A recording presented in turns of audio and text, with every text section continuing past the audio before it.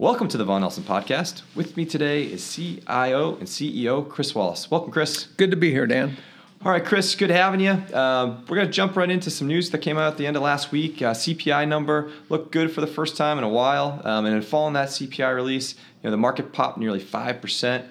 So a question for you this morning here is, do you think that this was a result of pent-up investors looking for positive news, or do you think this is just more of a classic bear market rally? I do think it's pretty consistent with the bear market rallies we've seen, but at the same time, there is fundamentally positive news in the fact that inflation is peaking. One of the biggest headwinds for equity markets and fixed income markets has been the volatility in fixed income. And that volatility is really centered around, how high will rates need to go for inflation to peak, and how long will we need to remain at those levels. And so I think the good news that came out of the release is people are starting to recognize that inflation is peaking. If you want to push back on that narrative, it's fairly easy to do, in that most of the decline was driven by base effects. But that aside, as we've talked about, inflation has crested. We are going into disinflationary conditions, and so inflation's set to fall for the next couple of quarters for sure. And people should take comfort in that. So I think it's positive in that if it does bring down or reduce the anxiety in fixed income so that some incremental liquidity could come in and bring volatility lower within fixed income, that could help begin the healing process. That said, inflation falling from, the high 7% to the low 7% is really nothing to cheer about. Directionally, we're going to go in the right direction. We're going to see the base effects continue to play games. We may actually see a reacceleration when we get the November data. But inflation by the beginning of the third quarter of 23 should be sub 5%. The real issue is going to be is QT and earnings growth. So I think this is just evidence that the market's going to stop focusing as much on inflation and start to focus more on the underlying earnings fundamentals. And they're set to deteriorate meaningfully in the fourth quarter and in the first half of 2023, and we still have to price that in. And so, as you described, directionally we're moving the right way, but it seems like the magnitude's not quite there yet. But going a little bit further on this, do you think that this would allow the Fed to potentially ease some future rate hikes, or are we just not there yet? Look, there's no question the Fed has gone far enough to cause severe damage to the economy. It's going to take a while to get priced in. As we've always talked about, the Fed's goal is to get rates to a level that the sovereign will appear solvent.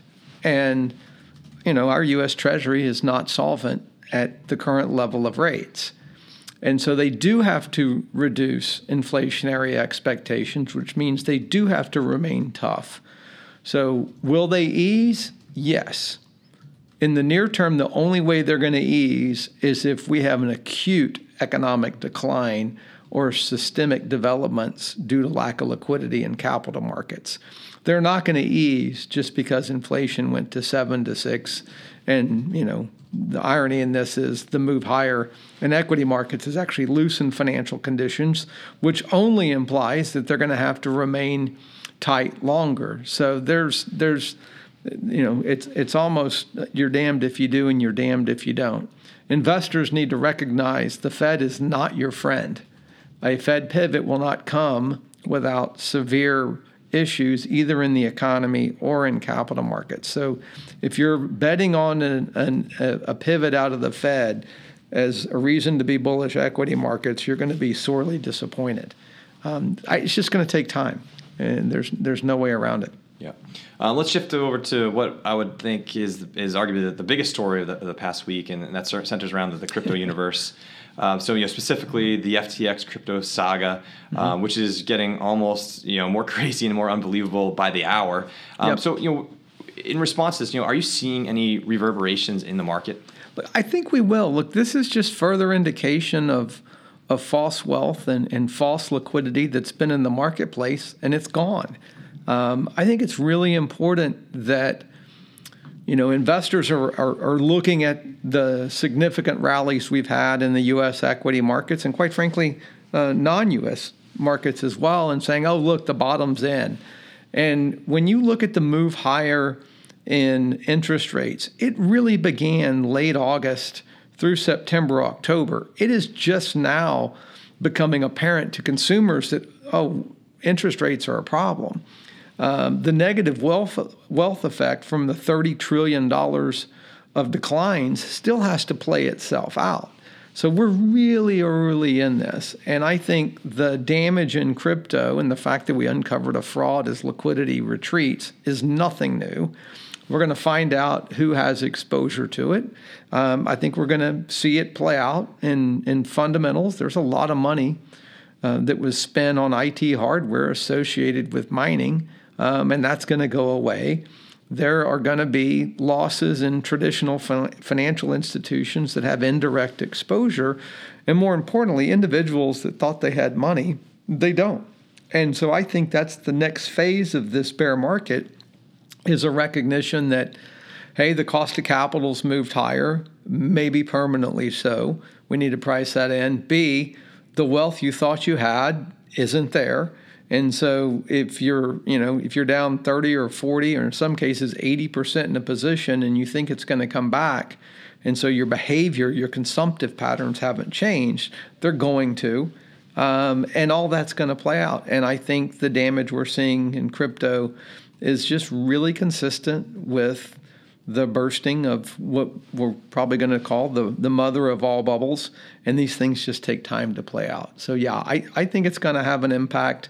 Is it going to be any more than QT? I don't know. But it's just another straw on the camel's back for sure. Yeah, for sure. Well, good. All right. Well, good one today, Chris. Thanks. We're off next week for Thanksgiving, but we'll have you back here in 2 weeks, and we'll catch you soon. Sounds good. Thanks. The views, information, and/or opinions expressed during this podcast are solely those of the individuals involved and do not necessarily represent those of Vaughan Nelson and its employees. Vaughan Nelson does not verify and assumes no responsibility for the accuracy of any of the information contained in the podcast. The primary purpose of the information, opinions, and thoughts presented in this podcast is to educate and inform. This podcast, or any podcast in the series, does not constitute professional investment advice or services, and any reliance on the information provided is done at your own risk. Past performance is not an indication of future performance. By accessing this podcast, you acknowledge that the entire contents of this podcast are the property of Vaughan Nelson or used by Vaughan Nelson with permission and are protected under U.S. copyright and trademark laws. Securities discussed within this podcast may be held in the Vaughan Nelson strategies.